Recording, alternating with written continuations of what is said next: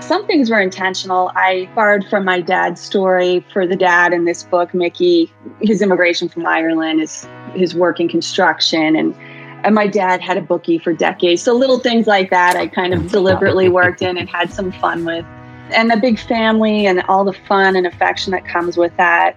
I guess some of the things that I didn't really realize at the time, and I'm still kind of realizing in a way, that worked its way in, was just kind of going back to that impact of shame.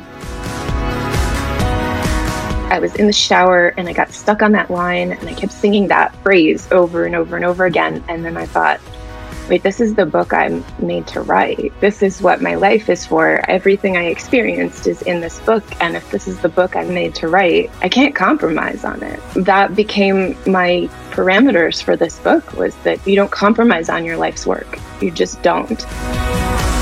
Welcome to the Friends in Fiction Writer's Block podcast. 5 New York Times bestselling authors, 1 rock star librarian, and endless stories. Join Mary Kay Andrews, Kristen Harmel, Christy Woodson Harvey, Patty Callahan Henry, Mary Alice Monroe, and Ron Block. As novelists, we are 5 longtime friends with 85 books between us. I am Ron Block. I am so glad you've joined us for fascinating author interviews, along with insider talk about publishing and writing. If you love books and are curious about the writing world, you are in the right place.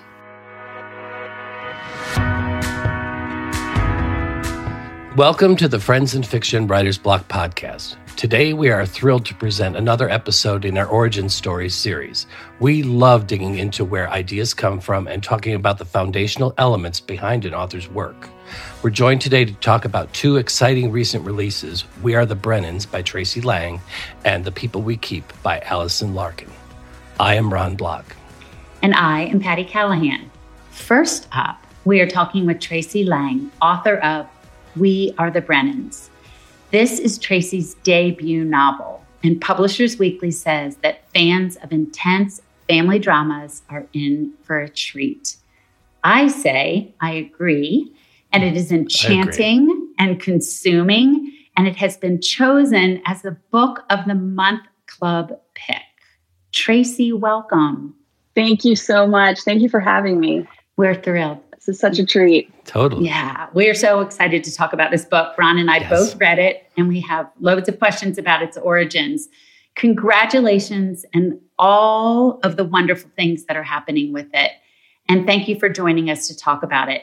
I devoured it. I started it on the plane and didn't put it down. And I loved all of the voices in it, and I adore the pub setting. So before we dive into the origin story, can you give our listeners just a quick description of this family story? Sure. So the novel is about a large family large by today's standards, I guess, 4 children from New York, an Irish Catholic family. And they're a pretty tight-knit group, arguably a little too mixed up in each other's business, probably at times. But 5 years before the book starts, the lone female sibling of the 4, Sunday Brennan, leaves home kind of unexpectedly and without a lot of explanation. So fast forward 5 years, when the book opens, she's living in California and LA, and she has a pretty nasty drunk driving accident. And as a result, her big brother helps her realize that maybe it would do her some good to come home for a little while. So she heads back to New York, back to the family fold, and as happy as she is to be there, as excited as they are to have her, her homecoming sort of kicks up a lot of turmoil. Various questions and resentments start to come up about why she left the way she did. Then there's the fiance she sort of abandoned when she left New York years ago, and he is her brother's business partner, and he's kind of part of the family, so he's very present. And even though he's married to someone else now, he's very much in the mix. And so there's definitely some tension there. And then basically the longer she's home, the more Sunday realizes that her brothers and her dad may not be doing quite as well as she thought they were. And the clincher is when she realizes her brother is in some pretty heavy debt to a bad guy from her past. And in order to kind of protect him and her family. She's going to have to come clean with some stuff. And from there, all sorts of secrets start to unravel that have been kind of toxic in this family for generations in some cases. So all of those come home to roost at that point. When I finished, I thought this should be called "We Are the Tangled Brennans." And it's amazing. We talk about it as authors all the time about making sure that characters are intersect at a lot of different points. And I can say that your characters intersect at a lot of different points. It's good. That's what I was hoping. It's fantastic. And this is such a dumb aside, but I love the names that you picked for the characters. Yes. They were just so just refreshing, really cool names that they were. So thank you. Read it for that, if nothing else. Yeah, I appreciate that. I put a lot of time into names. They're definitely important to me. So I love to hear that. That's great. That's awesome. So we also know that it's really hard to know exactly where a story comes from and where it originated. But sometimes there's hints and clues. Can you tell us where the original ping for this idea came from? Well, certainly on a deep level, it came just from my own experience growing up in a big Irish Catholic family in New York and with lots of family in Ireland. And although none of this is autobiographical, the characters and events or none of it's based on my family, but I come from that world. So I know ultimately that's sort of where the story started on some level.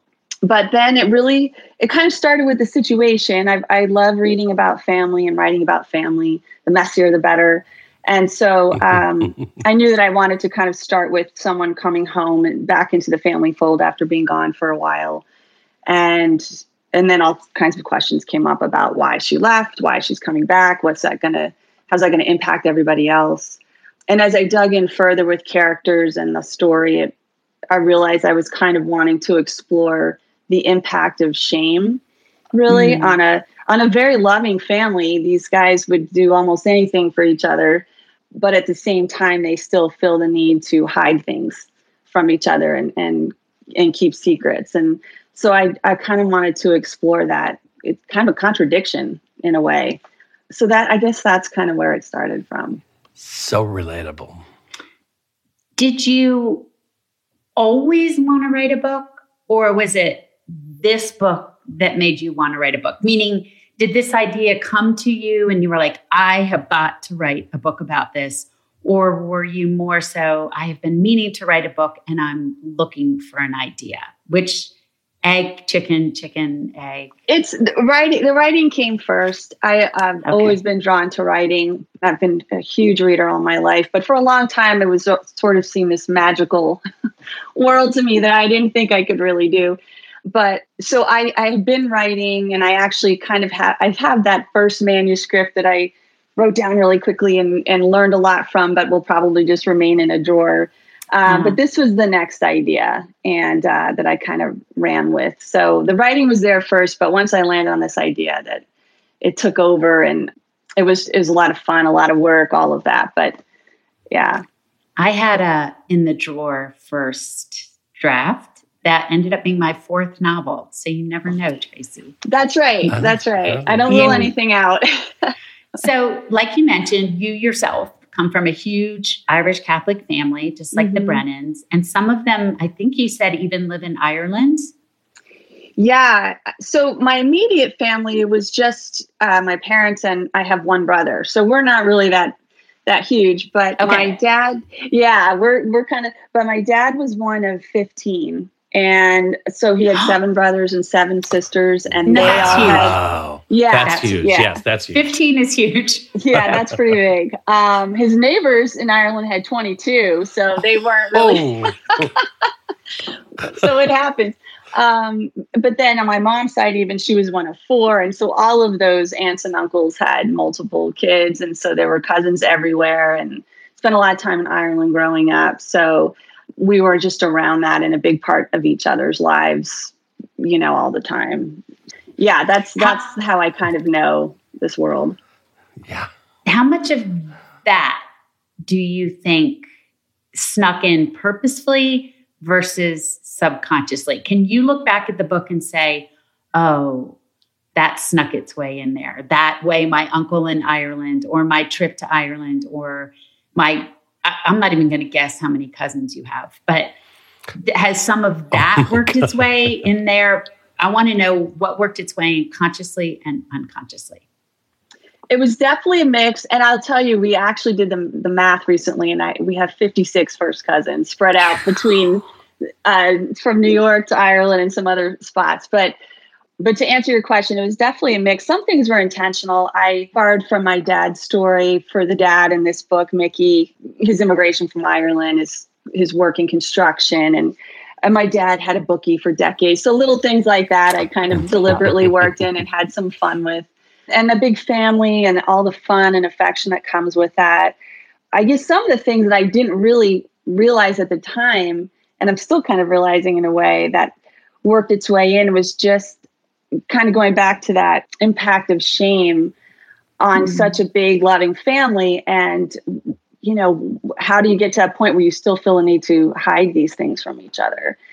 And I know there were things growing up, as much as I love my family, I knew there were things we didn't really talk about from their past. Right. And so I know things like that sort of snuck their way in, that idea that, you can support each other as much as possible and be there for each other and have all the loyalty in the world, but there's still sometimes this need to hide flaws and mistakes and family history from each other. So yeah, those things kind of snuck their way in, I think. I thought so. Yeah. Yeah. So actually, let's talk about your character development. So you have Sunday, Denny, Cale, and Jackie are the four main characters here. But each voice is unique, and they carry their own secrets, each one. Did you plan on having that many voices? Or did they crop up as your story developed? It really cropped up as I went, because I don't hear it so much anymore. But not that long ago, I remember hearing, watch out, multiple point of view. I don't know, use as few as possible. You don't want to confuse people. It can get frustrating. So I really felt like I was going out on a limb using so many. But it was also such a great way to, when there were so many secrets going on, it was a great way to let the reader in on some of those secrets when all the other characters didn't know. And so, but it was not planned. I knew I had kind of Sunday, Denny, and Cale, but then there just seemed these really cool opportunities to bring in some other characters just for a chapter or two to give even more insight to what's going on there. Yeah, they were great observers. Did you have a favorite out of all the people that you developed? I don't know if I will say that probably the most fun was Jackie for some reason, the younger brother. Yep. I would have liked to actually spent more time with him. There were just so many people. I could only do so much, but he just has kind of a neat edge to his voice that was just kind of fun to write. But there was something I really did love about each of them, really, and I kind of looked forward to spending time with each of them for the most part. Yeah, we concur. So let's take a minute to talk about the origin of your setting, because we begin in Los Angeles and we feel that frenetic pace and Sunday's kind of frenetic life, and Sunday is coming undone. But the majority of the book takes place in New York City. And I want you to talk about that choice. You were born you're in Bend, Oregon right now, right? Yes. But you grew up in New York. So talk to us about the setting and choosing it. And then we're definitely going to talk about the pub. Okay. I did. I was born in the Bronx, but grew up for the most part on the Upper East Side of Manhattan. My parents were superintendents of a building, which is how we could afford to live there. But and that, so I knew that world. I had family from out in Long Island and throughout the boroughs and up into Westchester.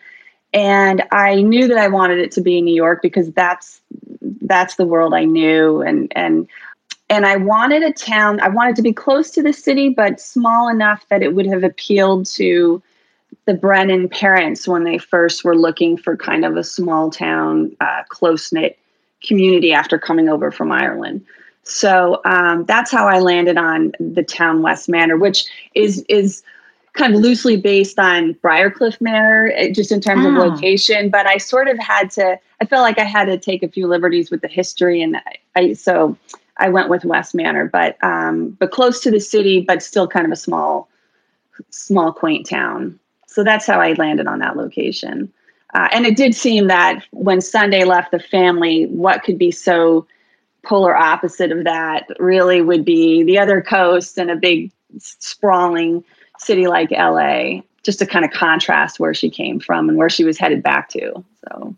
So talk to me a little bit about the pub, which is one of my favorite parts of the novel.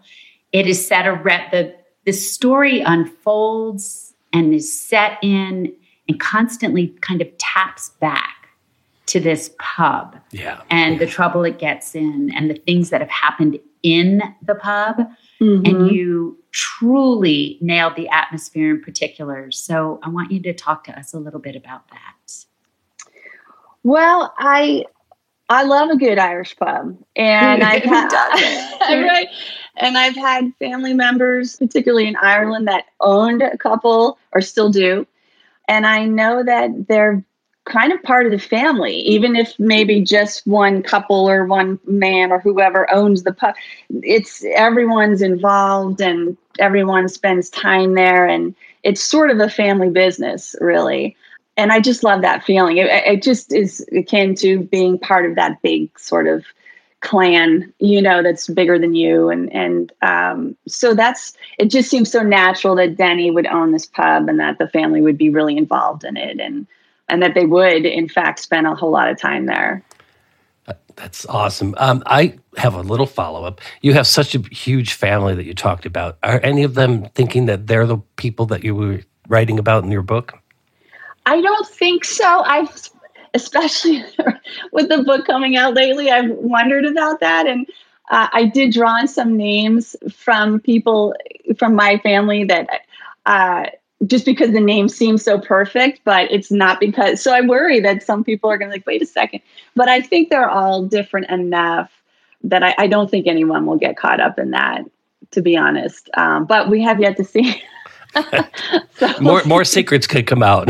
Yeah, exactly. Your sequel can be We Are the First Cousins, all 55 of us. Yeah, that's right. I feel like even just with the voices in the novel, even Jackie probably has his own story. Even, Kale, they each could sprout off. You gave them so much depth and background that I think all of them could have their own story. Absolutely. Thank you. Yeah, that's one thing I worried about was rushing, just because there were so many. So, I wanted to give the full picture, but only had so much space. And so I'm glad it feels like they each had their own little story going on. I love not it. little. No, not little. No. Stories going on. Yeah. They've got big stories going on. Before we end, I have one last question I really am curious about. And that is back to theme. I know that you talked about the staying power of shame and that you saw that theme emerge. But and you went into the story with that, which is really interesting. Because a lot of times themes don't always show their faces till about halfway through. And so that you went in with that is so interesting. But another theme that really emerged for me was the idea of being drawn home again. Mm-hmm. It happens to so many of us, and hopefully it'll happen to my kids who are out, doing their things. I know, me too. Be drawn back home. Come on, yes, come back home. But I wondered if that was originally part of the origin of this story, or if that theme of coming home kind of bubbled up while you were writing it. It definitely was not. I guess I knew that she was going to be coming back home, but it wasn't really a theme in my mind at first. They're a bit of a throwback, the Brennans, because nowadays, so often, you grow up, you go somewhere, your siblings go somewhere else, your parents may end up in a different place. And so the fact that they're all sort of back together it's unusual, but it definitely was not my idea going in. That just kind of emerged as I went, really. And I can't say I knew shame was going to be huge going in, but I knew it would play into it because frankly, it's just such a big part of the Catholic culture for some people. Not everybody's experience, but yeah. Yeah, that speaks well of your writing prowess to develop it as you go along. How much more shame can I put in here? No. Yeah. Anyway. What else can I do to these guys? Yeah. Right. Oh, Tracy, we have so loved having you and hearing about the origins of your debut novel. The best. Readers are going to love this. They're going to pick it up and they're going to choose it as their book of the month club and get it from their bookstores and libraries. But I want people to know more about you. So how can they find you online? I do have a website, tracylang.com. That's probably the best place to find out anything else they might be interested in. Yeah. That's awesome. Thank you so much for having me. This was so much fun. I appreciate the opportunity to talk about the origins in particular. Yeah, we're so glad that you were with us today. Thank you.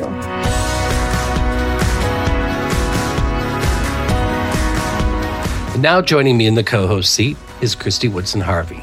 We are joined by Allison Larkin, the author of The People We Keep, which Publishers Weekly says the music and the generosity of strangers provide healing in Larkin's emotionally expansive latest. This hopeful story will move readers. Oh my gosh, what a great review. Well, and so well deserved. Yes. Congratulations, Allison, on the publication of your 4th novel. And really notably, being selected for the Book of the Month Club. That is so exciting. So before we dig into the origins of this book, can you give our listeners just a little bit of an overview of this story? Sure. Thank you both so much. I'm really excited to talk with you. This story is about 16-year-old April Sawicki, who is a folk singer. She's growing up in a motorless motorhome in a small town called Little River, New York. And she's decided she's had it, and she steals a car and hits the road. To start her life. Yes. Amazing. I have to say, I think I knew I was going to love this story when, like, right away from the first scene, she's like hot wiring her neighbor's car. Like, I don't know if that's what you call it. Yeah. I don't think that's a spoiler or anything, but I was like, no. Wow, that is really incredible. And I was like, I wonder what the research for that was like, because it's not like, hot wiring a car that was built in 2020 or something. So I thought that was brilliant. I loved it. It is really awesome. It made me think, I wonder if Allie has had a history of doing this. I think I could if I needed to, if it was a 90s era car, because I did have to do some really interesting research to figure out what was possible. That is really great. We keep a list of people that we want with us in certain situations. So now we know that you are someone that we really need if we're in a crisis. Right. Yeah, count me in. You got to put this stuff to use. Well, we'll draw the line, though, at knocking over liquor stores. So as you know, Allie, I loved this book, and readers are going to really take to it. It's such a relatable story on so many levels. But let's talk about where the ideas came from. Where the original story come from? I do know that you have not. This is not your first time writing about April and Ethan. I have been writing about April and Ethan since 2006. I was working on my first novel, Stay, and I was in a writing group, and we had 8 pages due for a writing group. And I was listening to a playlist on iTunes, and the song Iowa by Dar Williams played. And then This Is the Sea by the Waterboys. And This Is the Sea talks about these things you keep, you better throw them away. And for some reason, thinking about Dar Williams as a folk singer and what her life must be like, and then this idea of what you keep and what you leave behind as you move through the world, April just showed up. It was like this thing in my mind that was like, hey, over here. And I couldn't stop thinking about her. And I finally was like, I'm not going to get my pages done. I have to pay attention to this. And I think I wrote about 6,000 words of April and Ethan in one night. It was just, wow. And it's weird because a lot of it is actually in the second part of the book, and some of the paragraphs are almost exactly there, but they didn't quite make sense to me yet. I had considered it to be a short story, but there was so much missing in the short story. And it's such a strange thing how that happens, where where the story is bigger than what you know it is, and you have to do the work to dig it out. That's what this book has always felt like, that this exists somewhere and I had to find it to tell you about it, which I don't know how much I actually believe that, but that's what it felt like.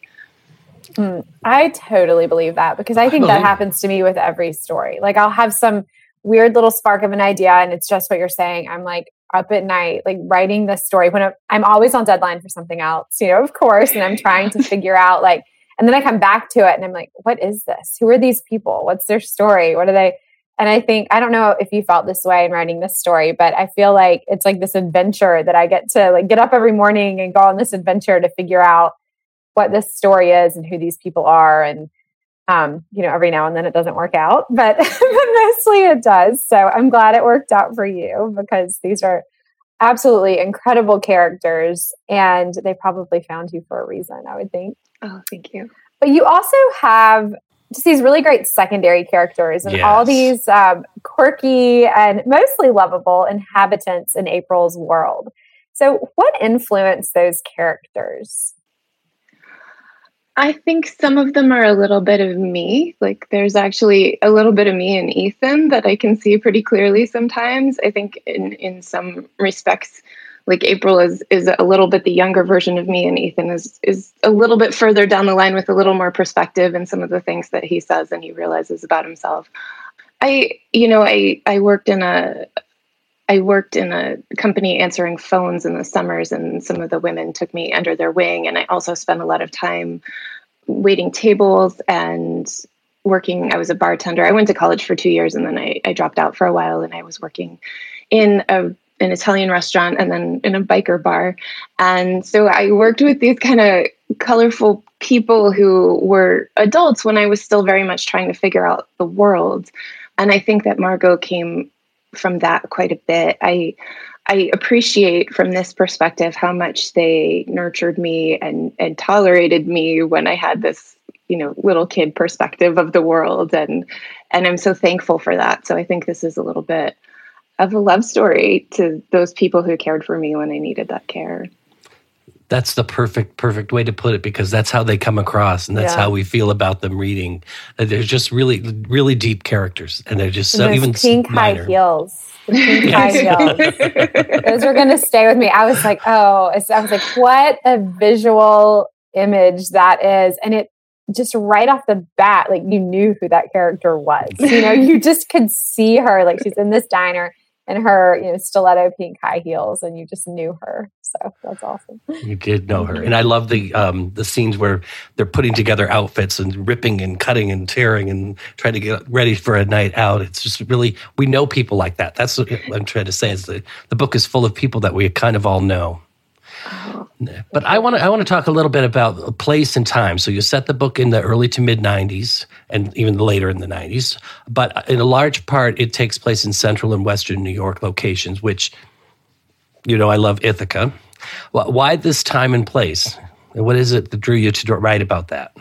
I grew up in the New York City suburbs and went to Ithaca College for 2 years. And I had grown up in a town called Somers, New York that, didn't really have sidewalks. There was a lot of, if you didn't have a car, you couldn't really get anywhere.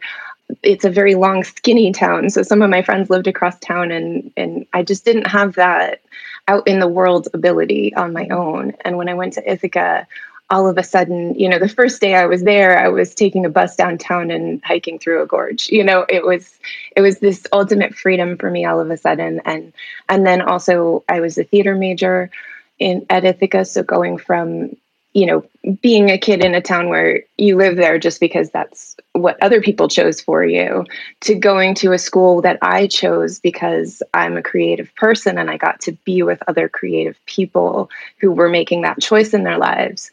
All of a sudden, like the whole world's opened up to me, and I met all these amazing people, and they're still my family, which is incredible. Mm-hmm. And so there's a part in the book where April talks about how she thinks Ithaca is where she started.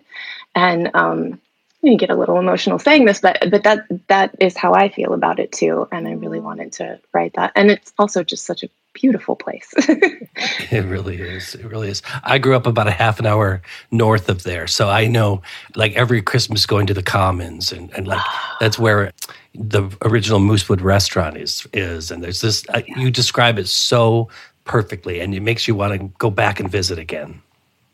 Oh, I hope you get to. So I'm going to have to go. Yeah. Okay. I have not. Well, we're going with you. We'll go with you. Field trip. I mean, I think it's like kind of now we have to go. I mean, it's like we're here, we're talking about it. I'm really interested. I actually was talking to an author the other day who had just written her debut novel, and it was set in the 60s and 70s, which would have been the time period when she was sort of like coming of age. I do not know how old you are, but I'm assuming you were a very, very small child in the 90s. And so I'm wondering, no, like, no.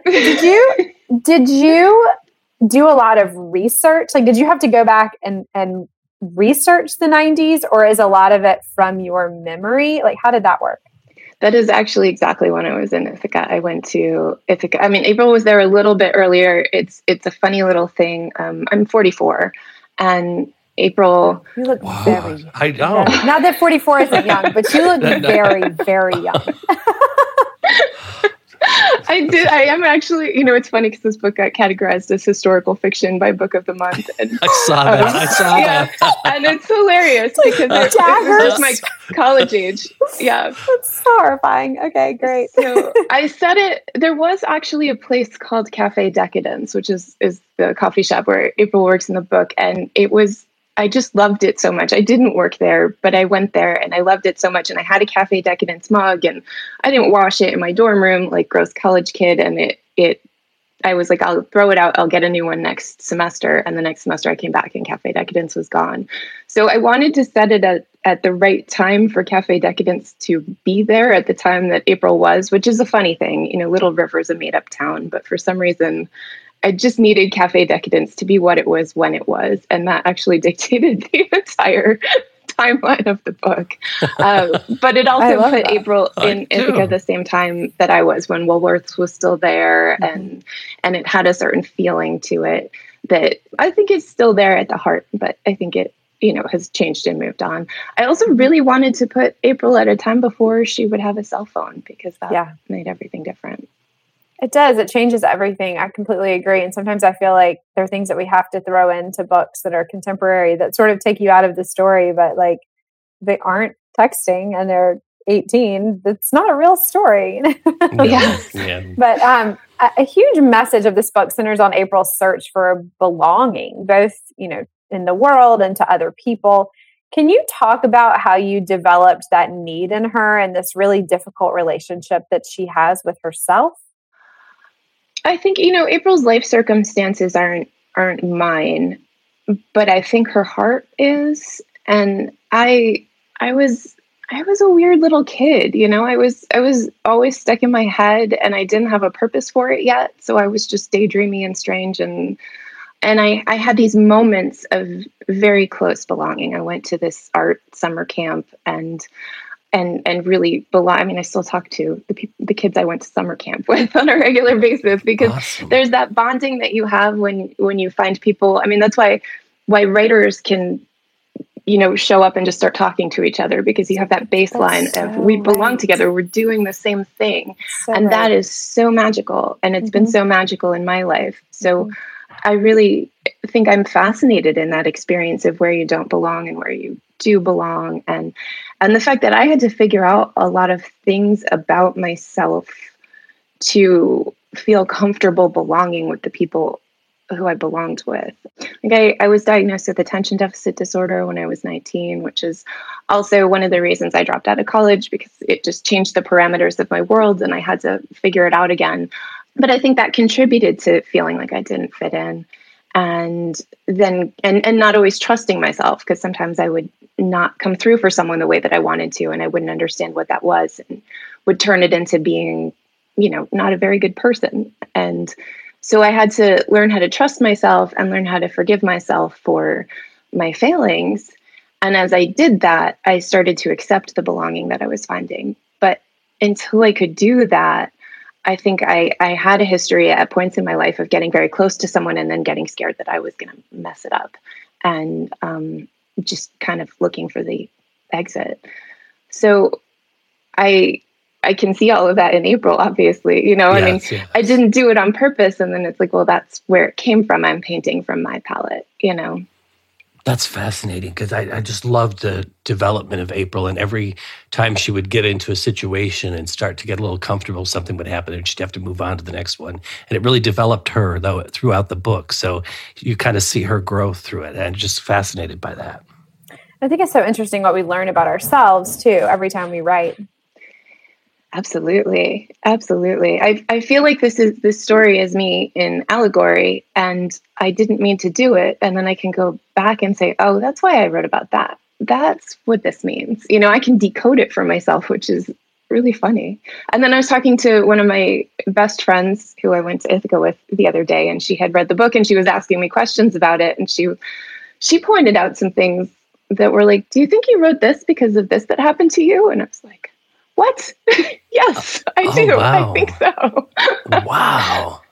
It's still a discovery, which is exciting. That is the coolest when people who know us read our stories and can find those things. That's amazing. I love that. I do too. The other thing I want to talk about is music. It's an integral part of the novel, and it's something that's April's touch point. It's something that she's always desired. It's the one thing that she can almost call home as she goes into different situations. Can you share what music has meant for you and about the process and the importance of it in weaving it into the story? Absolutely. One of my favorite books is Song of the Lark by Willa Cather. Actually, it's my favorite book. I read it as a child and I've read it several times since. And she's working out her feelings about being a writer through this story about an opera singer. And so this is a little bit of a nod to that to some extent, but also music has been a really important part of my life. I was raised on a steady diet of folk music. I was named after a Gordon Lightfoot song.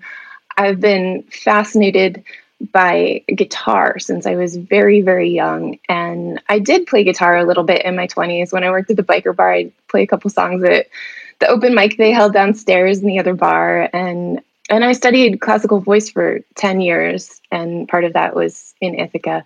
But I studied it because I wanted to be a theater major, and that's kind of what you do, is right. You also sing. Everybody wants to be a triple threat, and I can't dance, so I really had to focus on singing.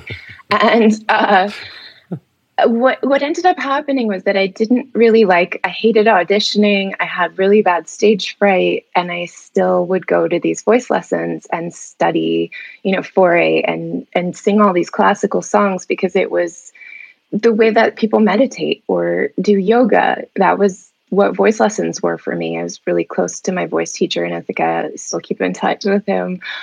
He sent me a long letter of everything he thinks about this book, which was amazing. So, I think music has been a through line. It's a way that I connect with other people.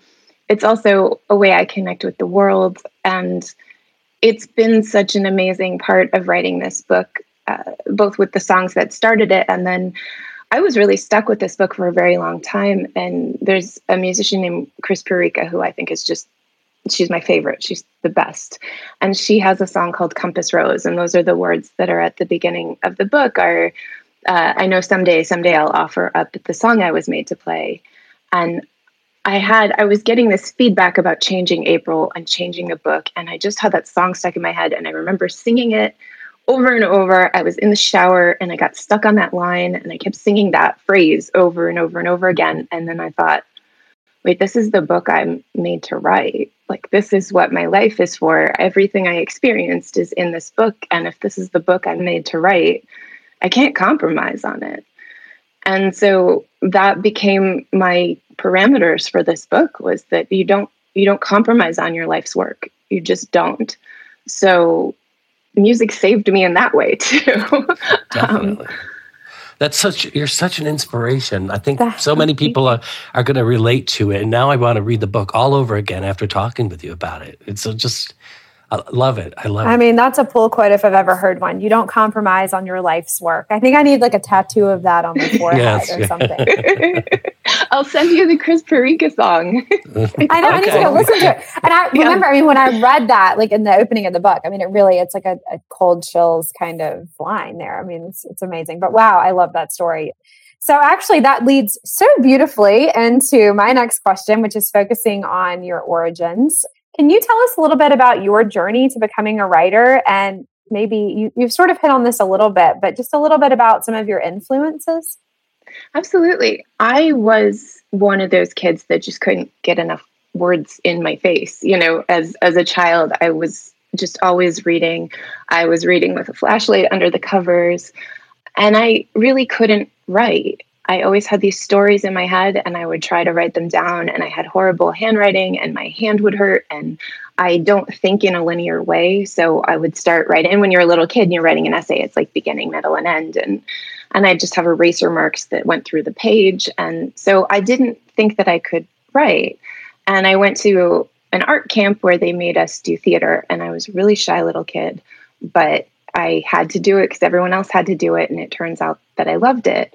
So over the years, I ended up going to school to be a theater major, which was funny because I was still a pretty quiet kid.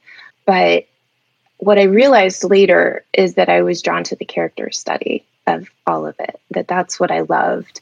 And I still use my acting training all the time when I'm creating characters, because we did a lot of work that wasn't on the page. And, you know, what did you eat for lunch today? Like, what did your character eat for lunch today? What did they wear on their first day of grade school? You know, just trying to figure out the depths of a person to figure out their behavior and justify it. So I do that with my writing a lot.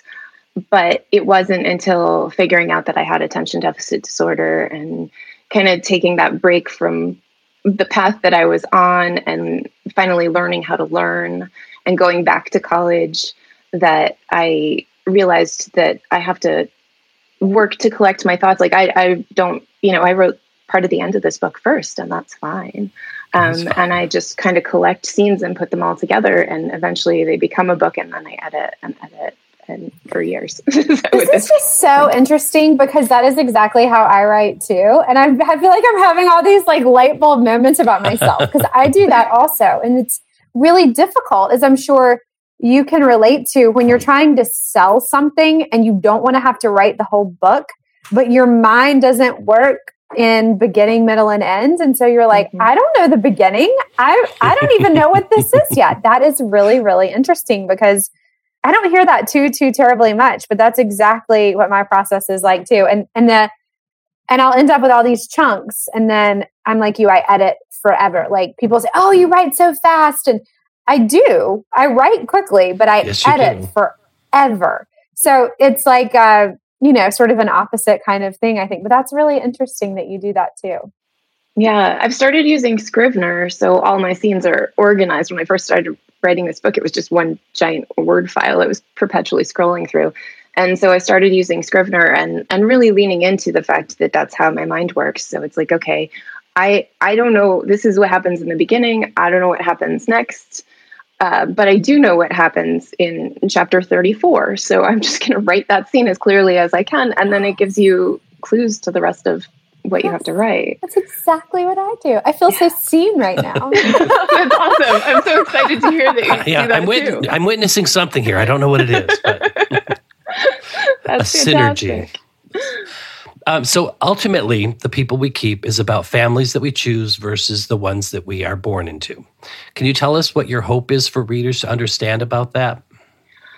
I really hope that people realize, you know, I mean, I think a lot of people do, but I really wanted to give credit to how important our friends are and how life-changing that is. I think a lot of times, you know, we don't get the credit of seeing our friends as family. We don't get the respect for that. You know, there's no family medical leave when your friend is sick. And I think that sometimes, I mean, in my life, my friendships are so vitally important, and they have been all along. My friends taught me how to be a person, you know, and they supported me while I was. And I just want people who have these found families to feel validated in that. Well, Well, that comes across so truthfully. I totally can relate. And I think people everywhere are going to relate to that theme. And because we do have friendships that we just value. And oftentimes it's more of a closeness than with your family of birth, because you have more in common with them. And like you said, they help you be a better person. You get to learn things from them. They help you grow up. Yeah, I do. I love the concept of that and the idea of these people who are in our lives when we are, becoming who we're going to become. And that was a really great theme. And anyway, I'm so thrilled that we got to talk about this beautiful book. Mm-hmm. I cannot wait for everyone to read it. I know Ron and I have been talking about how much we loved it, and it's just going to be a huge, huge success. So we're thrilled for you, and we appreciate you sharing a little bit of your origin story. So can you tell us where people can find you online and where they can learn more about you? Thank you. I am at AllieLarkinWrites.com. I'm on Twitter as Allie Larkin. My other books have been written as Allie Larkin, and then this one is Allison. So you'll find me mostly online as Allie Larkin. I'm at Allie Larkin Writes on Instagram also. And Ron and Christy, thank you so much. It's just wonderful to get to talk with you. I'm a big fan of the podcast, so it's very cool to be here. We are thrilled that you were able to join us, because it's rare that a book really touches us so deeply, I think. And I think readers are going to really relate to this and just eat it up. Thank you. And I will help you steal a car so we can go to Ithaca. Let's go. Thank you. Yes. We knew we were going to like you. We knew it. It just is great. I cannot wait for that. We'll go see a concert. Find one from the 90s. So we'll work on that. I'll be looking around. Okay, good. Well, when you see where I grew up, we'll find a car over there. Don't worry. It's a deal. Yes. So thank you, everyone. Thanks for tuning in. We hope that you've enjoyed this episode of Friends in Fiction Writer's Block. Be sure to tune in each Friday for more fascinating conversations. Please be sure and tell a friend. Thank you for tuning in to Friends in Fiction Writer's Block podcast. Please be sure to subscribe, rate, and review on your favorite podcast platform. Tune in every Friday for another episode. And you can also join us every week on Facebook or YouTube, where you can see our live Friends in Fiction show that airs at 7 p.m. Eastern Standard Time. We are so glad you're here. Produced by Audavita Studios. Connect your voice to the world.